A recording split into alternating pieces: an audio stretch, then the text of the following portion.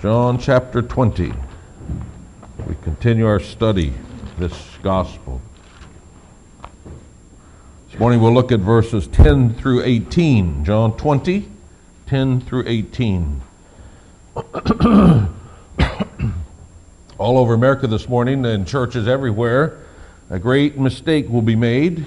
And as the Bible is opened and taught, primarily it will show up as a deficiency in the way that children are taught in Sunday schools, classes, but it will also affect countless adults. Indeed, it's repeated day after day in many, many Christian homes, some of the best Christian homes.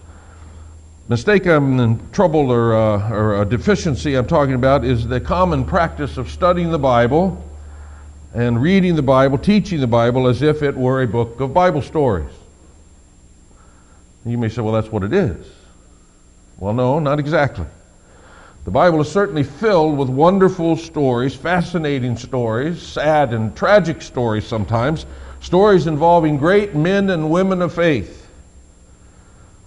But the subject, the central figure in all of those stories is not the people who are often given top billing in the Bible stories, in our classes and in our family devotional time.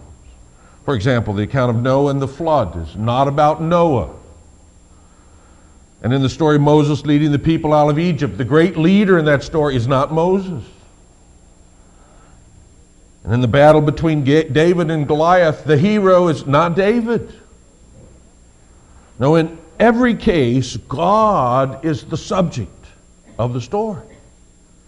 He is the one who is disclosing himself through these historical events. He is the one whom we and our children should come away from these studies knowing better, not David or Noah or Moses. That's what I mean by saying that reducing the Scripture down to Bible stories is a serious problem in the church. Well, I mention that because we have a wonderful Bible story to read this morning. I just don't want us to settle for too little as we study it. Let me read it. I'm going to pick up and read the first three verses of John 20 because it talks about Mary Magdalene and kind of sets the whole thing in the context, and then I'll pick up again in verse 10 down to verse 18. Early on the first day of the week, while it was still dark, Mary Magdalene went to the tomb and saw that the stone had been removed from the entrance. So she came running to Simon Peter and the other disciple, the one Jesus loved, and said, "They have taken the Lord out of the tomb, and we don't know where they've put him." So Peter and the other disciple started for the tomb. Both were running, and then we talk about the whole thing. We read that last week. Picking up now down to verse 10. Then the disciples went back to their homes. But Mary stood outside the tomb crying. And as she wept, she bent over to look into the tomb and saw two angels in white seated where Jesus' body had been, one at the head and the other at the foot. And they asked her, "Woman, why are you crying?" "They have taken my Lord away," she said, "and I don't know where they've put him." At this moment she turned around and saw Jesus standing there, but she did not recognize that it was Jesus. "Woman," he said, "why are you crying? Who is it that you're looking for?" Thinking he was a gardener, she said, "Sir, if you have carried him away, tell me where you've put him, and I will get him." And Jesus said to her, "Mary." And she turned toward him and cried out in Aramaic, "Rabboni," which means teacher. And Jesus says, "Do not hold on to me, for I have not yet returned to the Father. Go instead to my brothers and tell them, I am returning to my Father and to your Father, to my God and your God." Mary Magdalene went to the disciples with the news, "I have seen the Lord." And she told them that he had said these things to her. Touching story, filled with emotion. But let me go beyond the obvious, if I might, not to be clever, but to try to suggest what God is saying to us about himself here, that perhaps are things that we might not think of on our first reading, but only after we've meditated on this a bit. Three lessons that I'd like to share with you, three truths briefly. The first is this: God chooses the most unexpected people. God chooses the most unexpected people. It's one of the curious things about the Bible. God choosing unlikely people to call his own. Sometimes it's downright baffling. Why, for example, would God choose the conniving mama's boy Jacob rather than the ruddy, winsome outdoorsman Esau? Baffling. Doesn't make sense. But he did. God chooses the most unexpected people. And that's going on right here in John 20 as well. Oh, make no mistake, there's a choice that's been made here. The Lord has made a choice. Jesus has risen from the dead, but no one has seen him. And we notice throughout all the gospel accounts that during these 40 days between Jesus' resurrection and his ascension, people didn't just happen on to Jesus having lunch down in the marketplace. No, Jesus set the times and the places in which he showed himself to people whom he selected. So who's going to be first? Who will have this special privilege of being the very first person to see the risen Jesus? Well, it must be Peter. I mean, Peter's the chief of the apostles. On this rock I will build my church, Jesus said. Or perhaps John, at least. The disciple Jesus loves, the one who appears to have been Jesus' best friend. Unless, of course, it's Mary, Jesus' mother, we would certainly understand if he honored her in such a way. No. None of the above. For God often chooses the most unexpected people. Instead of any of those, Jesus first appears to Mary Magdalene. Now, Mary Magdalene has been given a bum rap, perhaps, by the church. For since the early centuries, it's been commonly assumed that Mary had been a prostitute.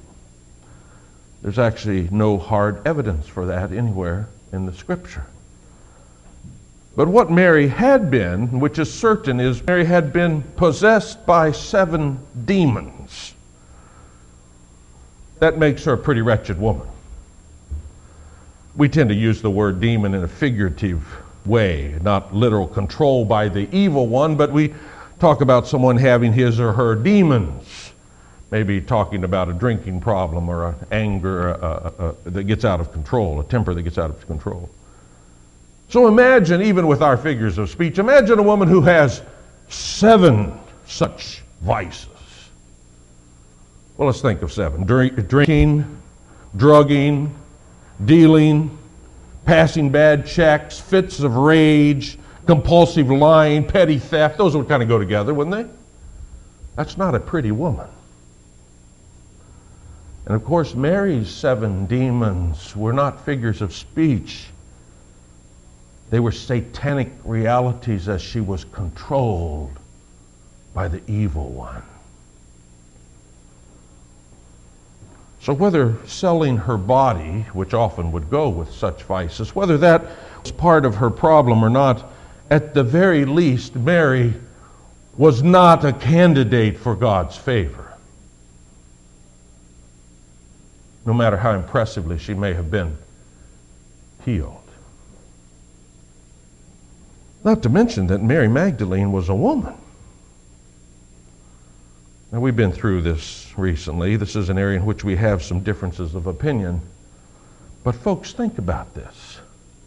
Bruce Mill, in his excellent little book on the Gospel of John, points out that, I quote, "In Jesus' society, women were not even thought fit to be witnesses in court." But here Jesus chooses a woman. Mary Magdalene, a woman with a wicked history, with a reputation, as the first disciple to whom he would show himself alive again. And then he tells her to go and tell the 11 men, the apostles, his hand-picked witnesses, She is to be the witness who informs the witnesses. Well, John Calvin sees the irony of it. He thinks the Lord is punishing the 11. Calvin writes, Christ sends his disciples to school to the women. The women were commanded to announce to the apostles what they, that is the apostles, exercising the office committed to them afterwards, proclaimed to the whole world. But where did they hear it? From Mary. You see, before you let that verse, let women keep silent in the church, eat up everything else the Bible says on the subject, remember Mary Magdalene, chosen by Jesus to be the first witness, commissioned to inform the apostles, the official witnesses of the resurrection. Oh, but we shouldn't be surprised at that, because you see, God often chooses the most unexpected people. You know, no matter how much we talk about grace, we tend to forget that pretty quick. Instead, we just assume that God prefers the good-looking, popular, well-to-do, those of our own ethnic background and political persuasion. Well, God must like them best. But Jesus shows God's not like us. He said it before, blessed are the poor, blessed are the meek, blessed are those who mourn, that are persecuted.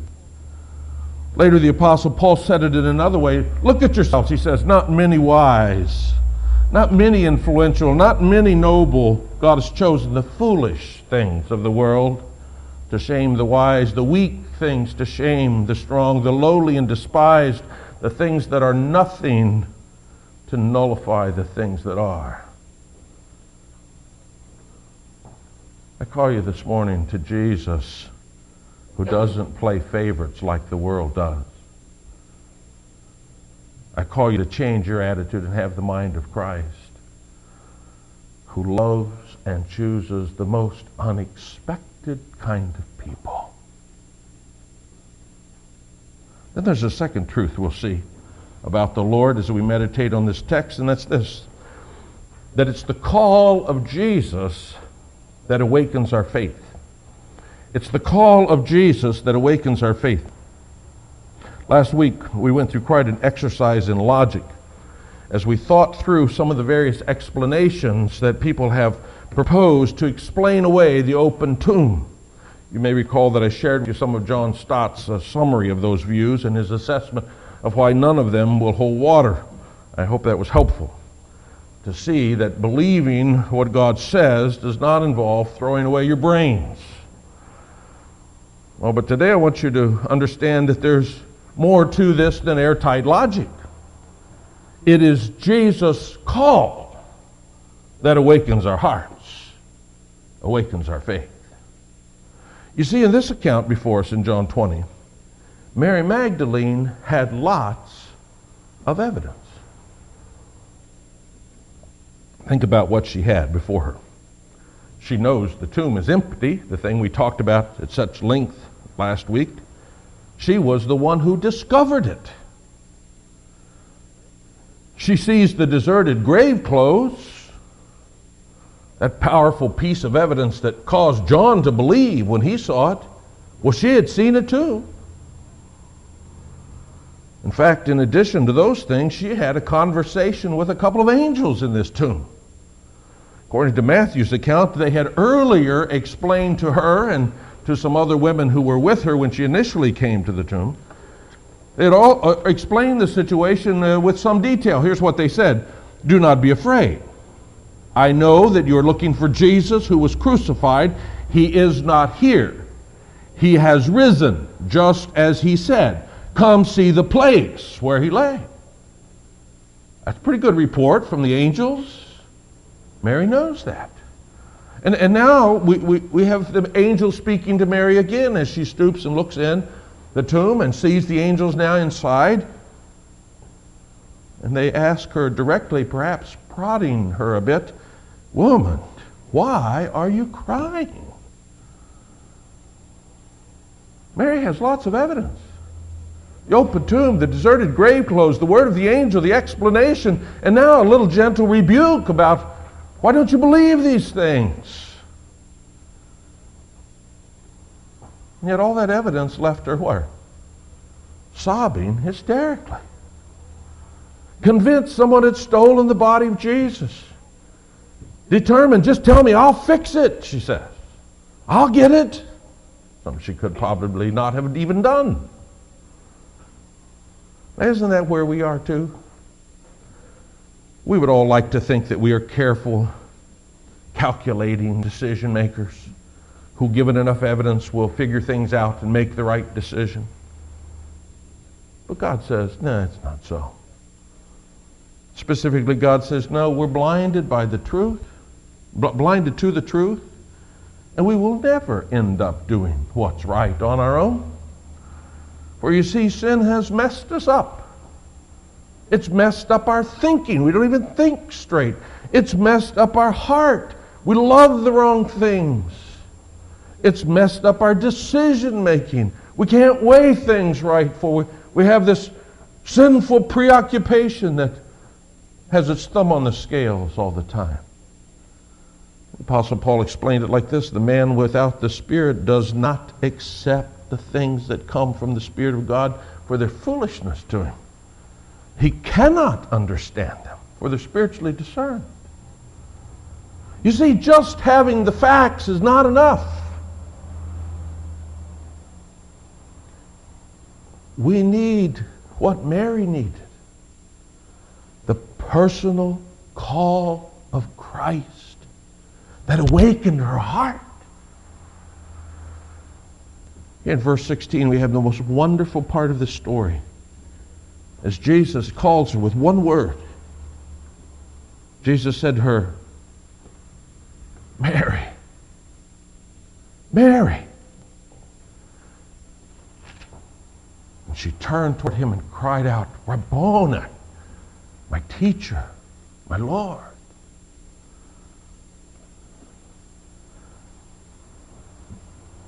Her heart was wakened, not by the evidence, but by this personal, powerful call of Christ.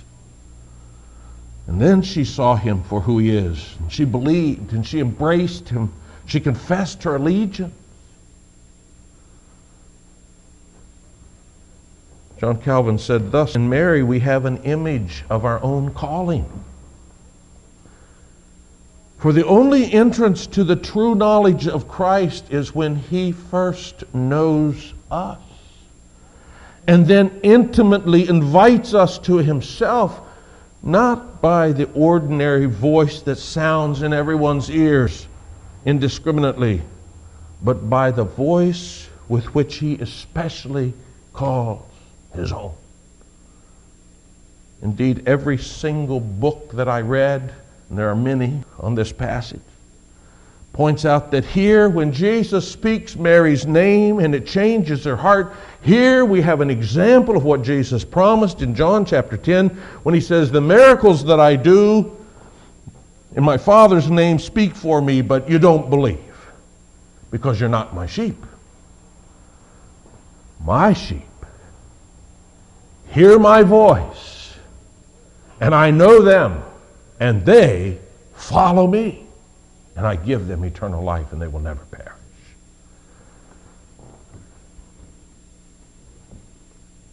We tend to think so highly of our spiritual quest. We think we sought the Lord with such integrity, but are we not like Mary Magdalene?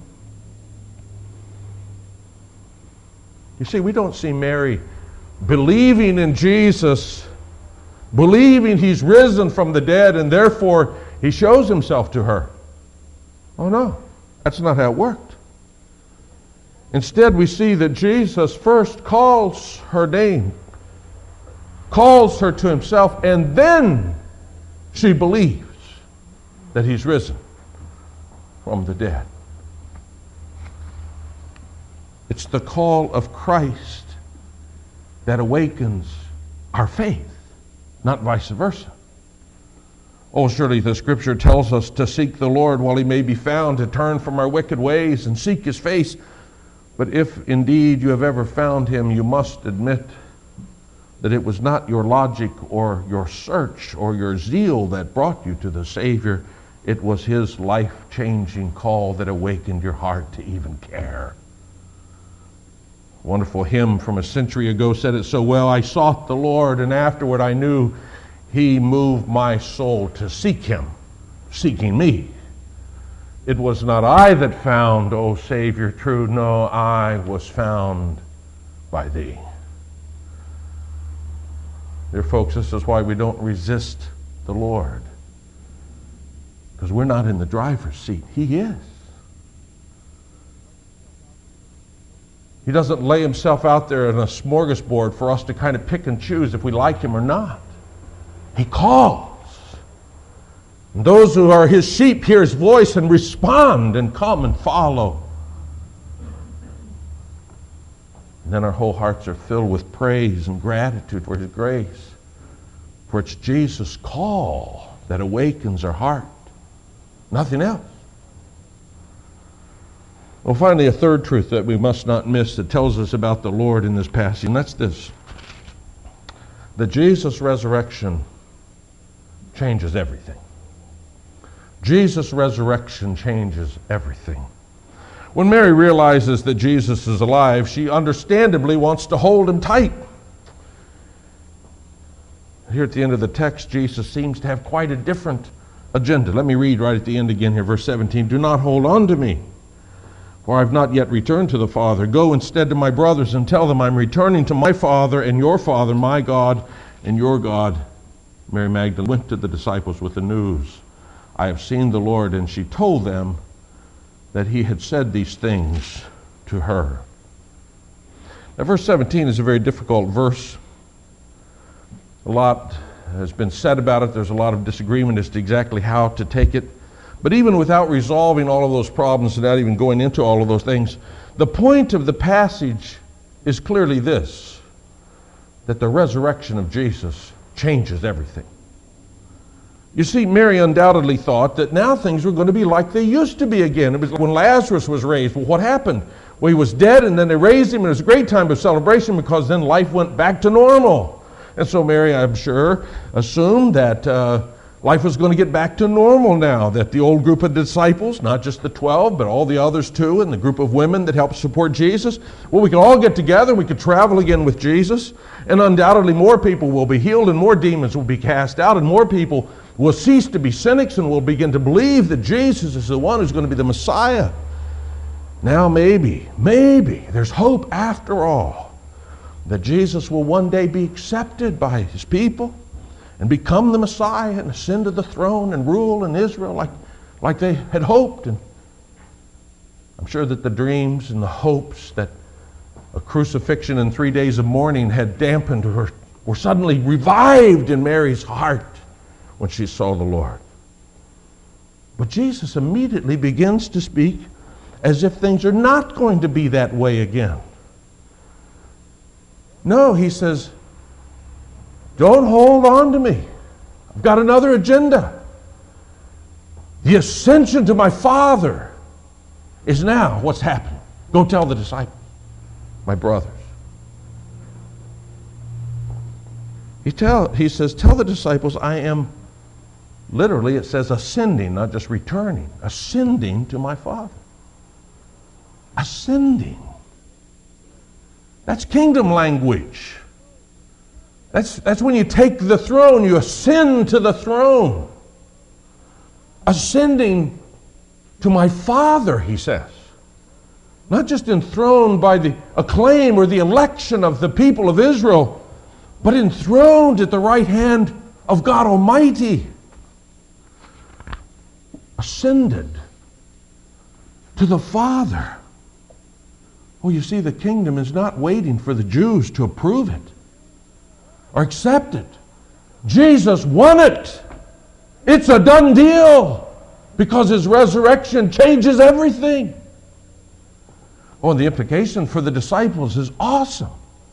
Go tell my brothers, Jesus says. Now, John, up to this point, has never used that language for anything other than Jesus' biological half-brothers who did not believe up to this point. But now, Jesus is calling his disciples my brothers.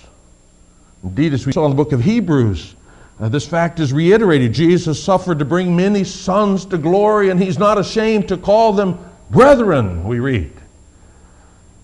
And indeed, his disciples can call his Father their Father. I'm ascending to my Father and your Father, to my God and your God. There's a commonality, Jesus says, between my status and your status. Though, yes, there's a distinction, but it's now your Father, and you are now my brothers. Indeed, we're invited to use Jesus' own intimate terminology. Abba, Daddy, Papa. You see, because Jesus is raised from the dead, everything is new.